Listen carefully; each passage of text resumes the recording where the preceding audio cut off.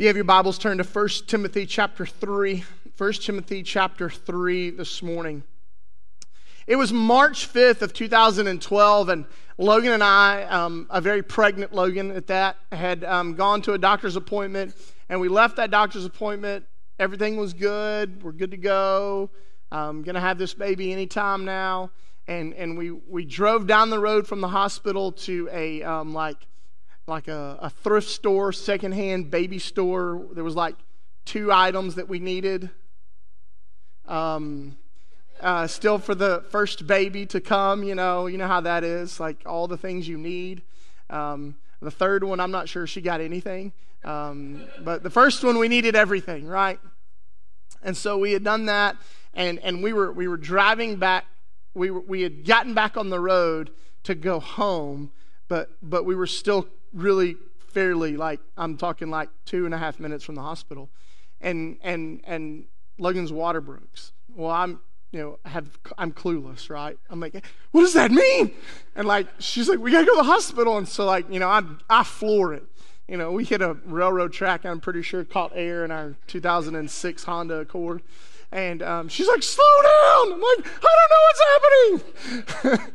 So we get to the hospital, we get in, and it's about, 10 o'clock in the morning, something like that. And Logan's in labor, and we spend all the rest of that day, or I didn't, she did, spent all the rest of that day in labor, that night in labor.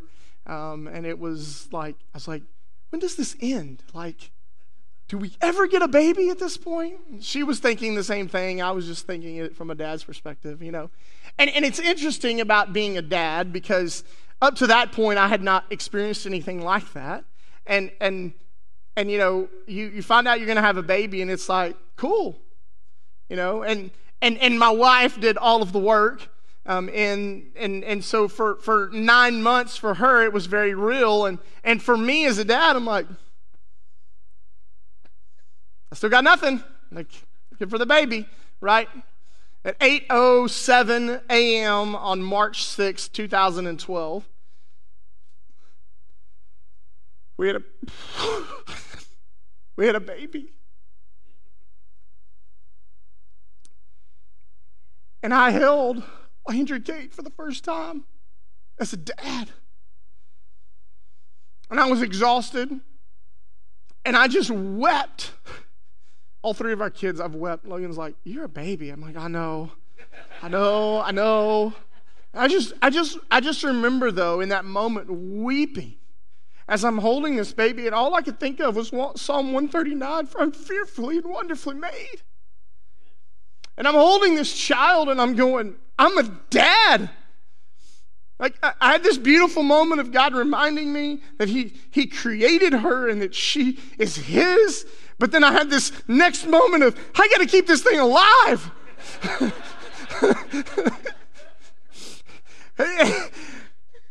How is that supposed to happen?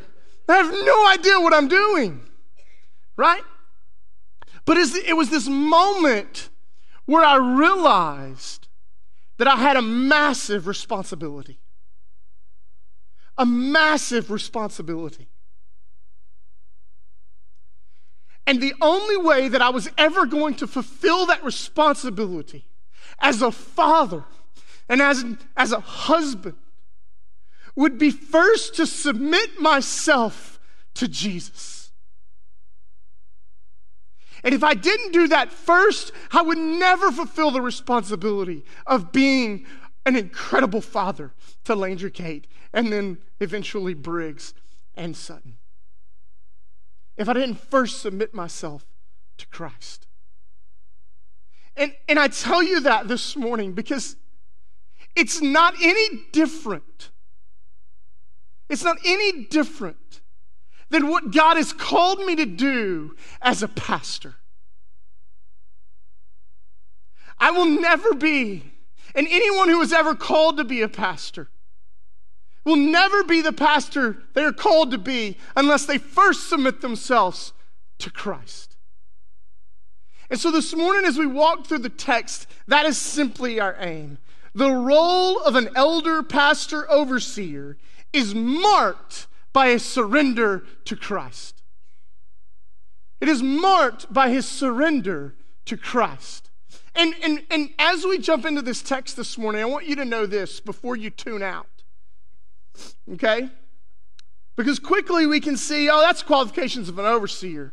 Brady's just going to preach to us this morning about him. Wrong. Okay? These are all descriptions and markings of every believer. Every single believer that claims to walk with Jesus. These should be descriptions of your life. Okay?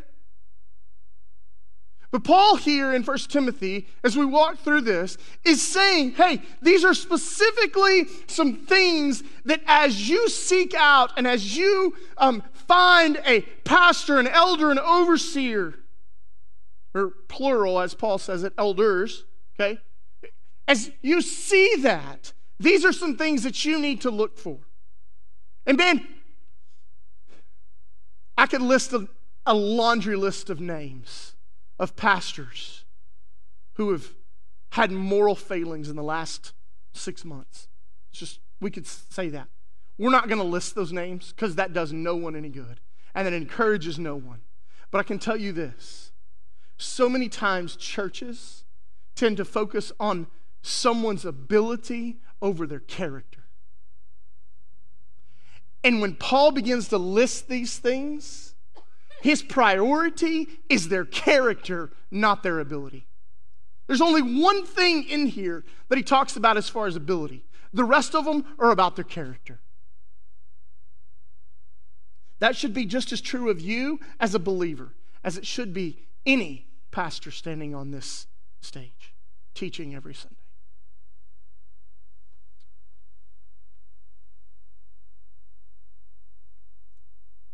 Verse 1. The saying is trustworthy.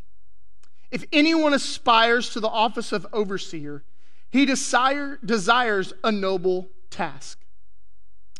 So Paul's just simply saying that, hey, you can trust this. This is something that you can lay a stake in. This is what's true, right? We've already discovered in chapter 1 and some of chapter 2 that there's some false teaching going on within the church at Ephesus, right? This is yes. Okay. Glad some of you have been here the last 6 weeks. Okay. So listen, we've already discovered there's some false teaching going on in at the church at Ephesus. We know that. And so Paul is saying, hey, there's some things that we need to address.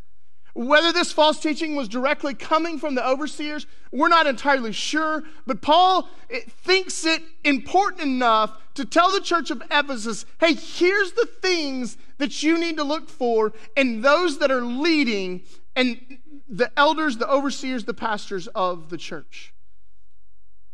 Saying is trustworthy, anyone aspires to the office of overseer, he desires a noble task. Look, it's okay that someone aspires leadership. That's what Paul's saying. It's okay if someone says, hey, I feel called to this. It's okay. That's what Paul's just simply saying. Anyone aspires to that, it's a good task. It's a noble task. It is an honoring task.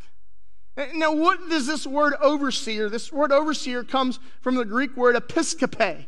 Episkope is where, if any of you grew up Episcopal, right? That's where the Episcopal denomination gets that, the episkope. Okay, and it's translated a lot of different ways. It can be elder.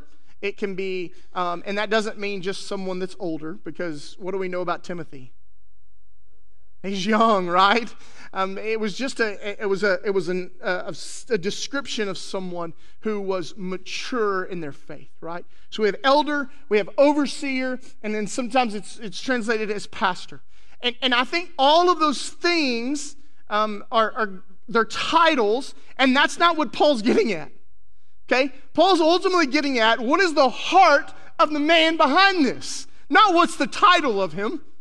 What is the heart behind the man? Okay? And so when we look at the Old Testament, we look at some other phrases that are really closely tied to this, ultimately what it means is this, is that the person who's responsible for the care and the protection of God's people. Okay? That's who it is. The person that's responsible, the man that God has put in a place that's responsible for the care and protection of God's people. And so he says this, therefore an overseer must be above reproach, the husband of one wife, sober-minded, self-controlled, respectable, hospitable, able to teach, not a drunkard, not violent, but gentle, not quarrelsome, not a lover of money. Let's just stop right there. There's a lot going on right there, isn't there? A lot of qualifications that Paul just lists about the one responsible for the care and the protection of God's people. He must be above reproach. What does that mean? It means that he lives his life in such a way that people don't on a regular basis go, did you see what the preacher was doing? Did you see what they did? Oh my gosh, can you believe that? Oh my word. Right? Paul's not calling, look, he's not calling anyone to perfection. Man, we mess that up, don't we? Come on, church. Somebody be honest this morning. Yeah, we mess that up, don't we? Oftentimes we want the pastor, we want the guy up here, we want him to live a life of perfection. And if he doesn't, man, I'm going to be quick to point it out. Right? Is he held to a high standard? Absolutely. But not to a standard of perfection that you don't want to hold yourself to. But he's called to live above reproach. And I've had lots of discussions with other pastors and like, hey, what in our society, in our culture, oftentimes what does above reproach mean? Well, unfortunately for our culture we live in, oftentimes that means above perception. Because for most of us, perception is always what? Reality. If we perceive something could be true, it's got to be true. Right? If you see it on the internet, it's true. Right? If you read something that sounds good, it's true. That's just the culture we live in. Right? And so I think Paul here is saying, hey, you've got to live a life in such a way that people are not always going, man, and always questioning what they're doing. Always questioning how they do things. Always questioning what is going on in their life. But to be above reproach. The husband of one wife. There's so much debate going on about this right now and about the husband of one wife and what does that mean and all of these things. We addressed it a couple of weeks ago about how the lead pastor is to be a male. That is what Paul says, and it's more about the conviction of God's word. And when we submit to Christ, but the husband of one wife, what does that mean? Does that mean a pastor can never be divorced? Does that mean, we don't have time to dive into that today. But I will tell you that the heart of Paul here, okay, the heart of Paul here is more about the heart of the man. We live in a culture today where divorce just happens on a regular basis. If you're divorced, I'm not knocking you this morning. I'm not getting on to you this morning. But I will tell you this. Every situation is different. Do not judge every situation in a general manner. One of my best friends in all the world is divorced, and he is a pastor, and he is a godly man, and he is faithful to this day. To every single week getting in the pulpit and proclaiming God's word. And the divorce was not his fault. Before we're quick to judge and make judgments on that, what does God's word say? Paul says he's the husband of one wife. He's faithful to the wife that he has. But I've said too much. Let's keep going. Sober-minded, self-controlled, respectable, and hospitable. Okay, so he's sober-minded, that his mind is focused on Jesus. That his mind is completely not pulled this way, not pulled this way, not going, oh, this is awesome, let's chase this. Oh, this is awesome, let's chase this. No, he's sober-minded. He keeps his mind focused on Jesus. And then the next thing is he's self-controlled. Self-controlled. How many of you in here, like, man, I'm really good at being self-controlled? Oh, man, good. Right? Do we all struggle with this? Absolutely. It is no secret that I'm a big man. Okay? It's just reality. I love food. Anybody? Okay, good. Not all of you are thinking about food and hungry and looking at your watches, right? But one of the things that I've been convicted about in 2023 is just my own health, and partly because the doctor convicted me about my own health. But even as I'm unpacking this week and in the last couple of weeks and looking at this text, I'm like, there's some things that I have needed to change in my own life. And so starting in January, I go to the gym every morning. I get up at 4:30 in the morning, and I go to the gym at 5, and I work out for an hour. You're like, how do we know that? No one's up. He's sitting right back there in that booth. His name's Sean Turner, and he meets me there every morning. And there's accountability. And even Sean will tell you, there's some mornings we both wake up and go, man, I don't want to go. Oh, but Sean's going to be there, right? Or Brady's going to be there, right? But it's something that I've changed in my own life and said, hey, I need to be healthier. It's a part of my life that I need to practice self-control because God has called me to that. And so I'm going to do it. Is it hard? Absolutely. There's not a whole lot easy about following Jesus. It's hard. But not only just in self-control of physical things, but also self-control of our tongue. The things we say. Self-control in our reactions. How many of you are like reactive people? You're like, whoa! Okay, come on. A lot of you didn't raise your hands, but it's okay. I'm not judging you. Look, how many of you parents are reactive to your children? There we go. Come on, right? Okay, like our kids just sometimes, we're going to get to parenting in a minute, but our kids just sometimes bring something out in us. Like they can do things all day and then they do one thing and you're like, oh my goodness. Like, what is happening in our house right now? That's how I felt on the 13-and-a-half-hour ride from Cuesta, New Mexico to Burleson. There was nobody more ready to get out of the vehicle than my wife. So, maybe me. I don't know. But we're called to practice self-control. And that's hard. It's hard in a lot of areas of our life, right? But it's a calling for us to do. Listen, we're supposed to be respectable and hospitable. Paul's going to go on, and this has to do in verse 7. He says, moreover, he must be well thought of by outsiders, so that he may not fall into disgrace, into a snare of the devil. And so I think verse 7 goes with these two, is that he is to be respectable and hospitable. That those outside of the church view him and see him and go, man, that person's walking with Jesus. That person's following the Lord. That person is a good person. Right? Like they see that from the outside and go, hey, that person's pastoring a church and I feel like that he should be because of who he is as a person outside the walls of a church. That he's be respectable and hospitable.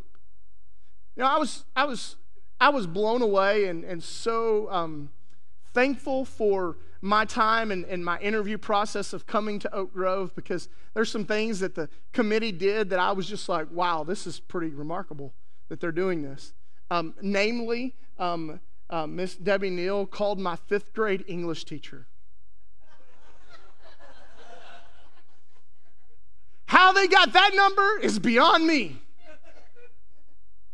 But again, how many of you are like, I wish they'd call my fifth grade English teacher during a job interview. Anybody? I didn't think so. I found that out, and there was like a little part of me that got really nervous. They just called Miss Bartleman? That woman threw erasers at me. Like, I'm not sure how this is going to go.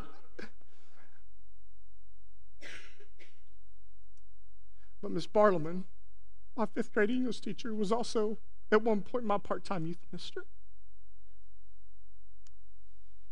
And the first day I was in that office, the phone rang. And Miss Bartleman, who I affectionately call Aunt B, if you've ever seen the Andy Griffith Show, she is Aunt B, said, Brady, I just want to call and tell you I'm really proud of you.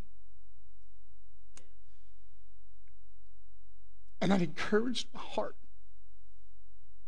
But I'm thankful that this church, that this committee that called and said, hey, could we talk to you? They went out beyond any reference that I gave them.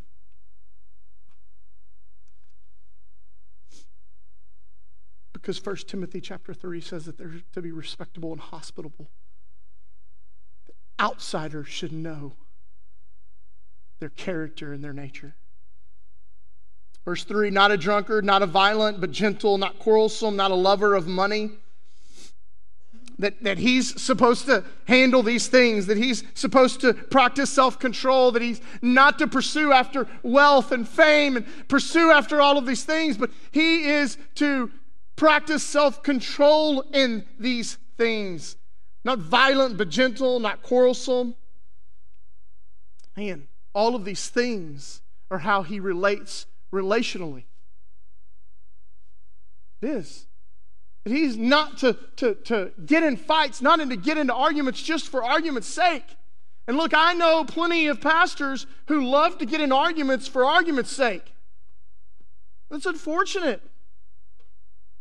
But we are called to something more, because listen, you do none of these things, I do none of these things, you practice none of these things, I practice none of these things without first submitting myself to Jesus. Because these things on our own, we are prone to, right? We're prone to love money, right? We're prone to need it and want it. We're prone to argue. How many of you ever been in an argument with your spouse? Yeah. Just because. Like, there's a towel. Woo, it's on now. Right? Like, we're prone that way. Right? We're prone to those things. But look, when we submit ourselves to Jesus,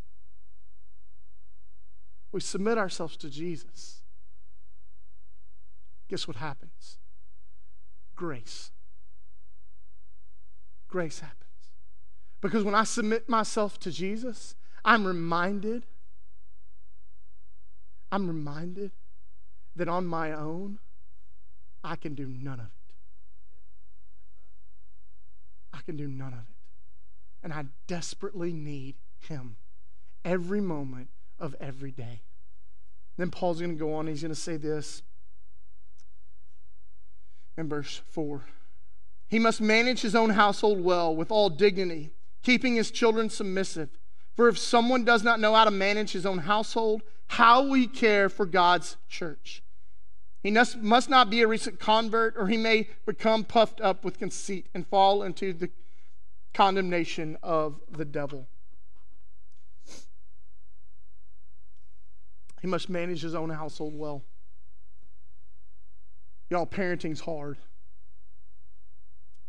It just is.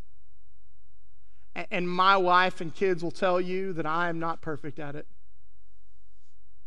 In fact, my 11-year-old's back there shaking her head. He's like, nope, you are not. I'm not called to be perfect at it. But at the end of the day, my first responsibility is my family.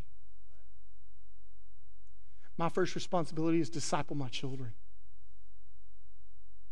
Because if I can't manage them, and if I can't disciple my own kids, then I have no business leading God's church. And that's what Paul's saying. He must manage his household well. I'm not always great at being the perfect dad. I lose my temper at times with my kids.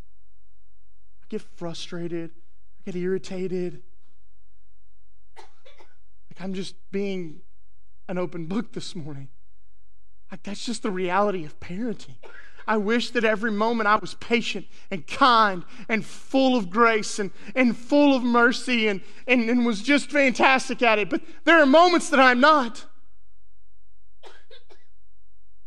There are moments that I fall and I get mad because they're not acting the way that I think they should. Or they're not doing what I asked them to do. But isn't that what parenting is? Is walking them through and showing them those things and how to do those things and disciplining them. Yes, that's what parenting is all about.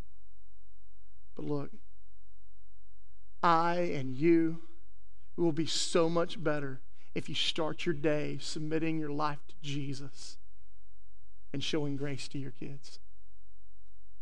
You want to get out of the habit of yelling and screaming and getting angry and spanking out of anger or whatever. You want to get better at doing that? Start your day by submitting to Christ and be reminded of who you are and the grace that you so desperately need. And then you'll walk and you'll look with your kids in a different lens. He says you should not be a recent convert lest he become conceited and fall into the snare of the devil. Maturity, growth takes time. Like, yeah, but Timothy was like 14. Yeah, but Timothy had been discipled over time by Eunice and Lois, as Paul tells us. His mom and grandmother. Maturity, growth takes time. That's just the reality. I'm so grateful, and I've told many people this, I'm so grateful and thankful that God didn't call me to be a lead pastor until I was much later in life. That I didn't take a church when I was 25, 26, 27 years old. Because God had to work some things out in me. And I am so grateful for His grace in that. Am I perfect? No. But I don't ever claim to be. And I'll never stand on the stage and say that I am. But I'll tell you this. In the same way that I held a child on March 6, 2012, and realized that I had a responsibility to care and to protect her with all that I was. The moment that I became your pastor, I took that same responsibility to care and to protect you. And I will do my very best to love you, to care for you, and to protect you. And to fulfill 1 Timothy chapter 3. That's my promise to you. But I ask, as a church, that these be the description of all of us, so that the world will see a group of believers submitting themselves to Jesus in all things. Let's pray. Father, thank you for your word this morning. God, I pray that you would continue to work and to move in these moments. Father, we would lift high your name, that we would respond to your word this morning. Father, that there are areas of our lives that we all need to work on. Father, would we, just in these moments, submit ourselves to you as a starting point for the rest of this week, for the rest of our lives, to submit to you.